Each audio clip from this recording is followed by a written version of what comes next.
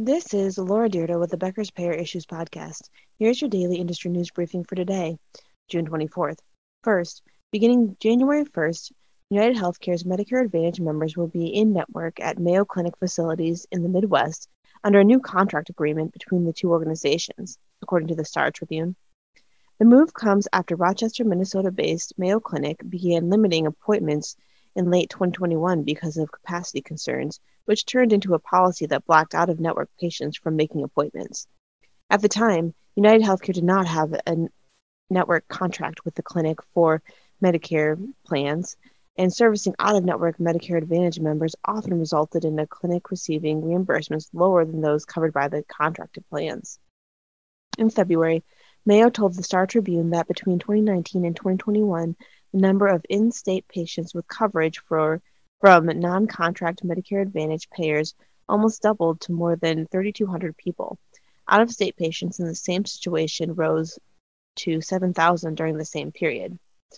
Under the new contract, United Healthcare's commercial plans for employers and individuals will remain in network with the clinic. The Medicare Advantage agreement does not include Mayo facilities in Arizona and Florida. 2.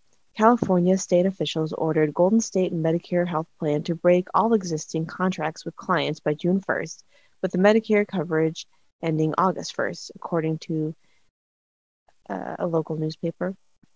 A settlement agreement in February between the state and the health plan resulted in the loss of the payer's Medicare license because it did not maintain the financial standing.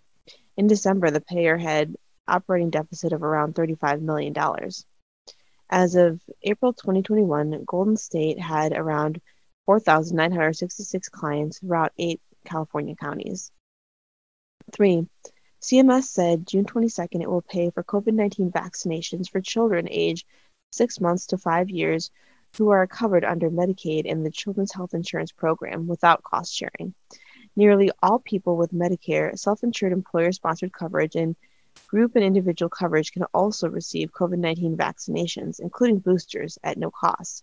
The FDA and CDC recently authorized and recommended both the Pfizer vaccine for children 6 months through 4 years of age and the Moderna vaccine for children 6 months through 5 years of age.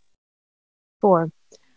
Walmart is expanding its access to doula services for employees on a company medical plan in Louisiana, Indiana, and Illinois.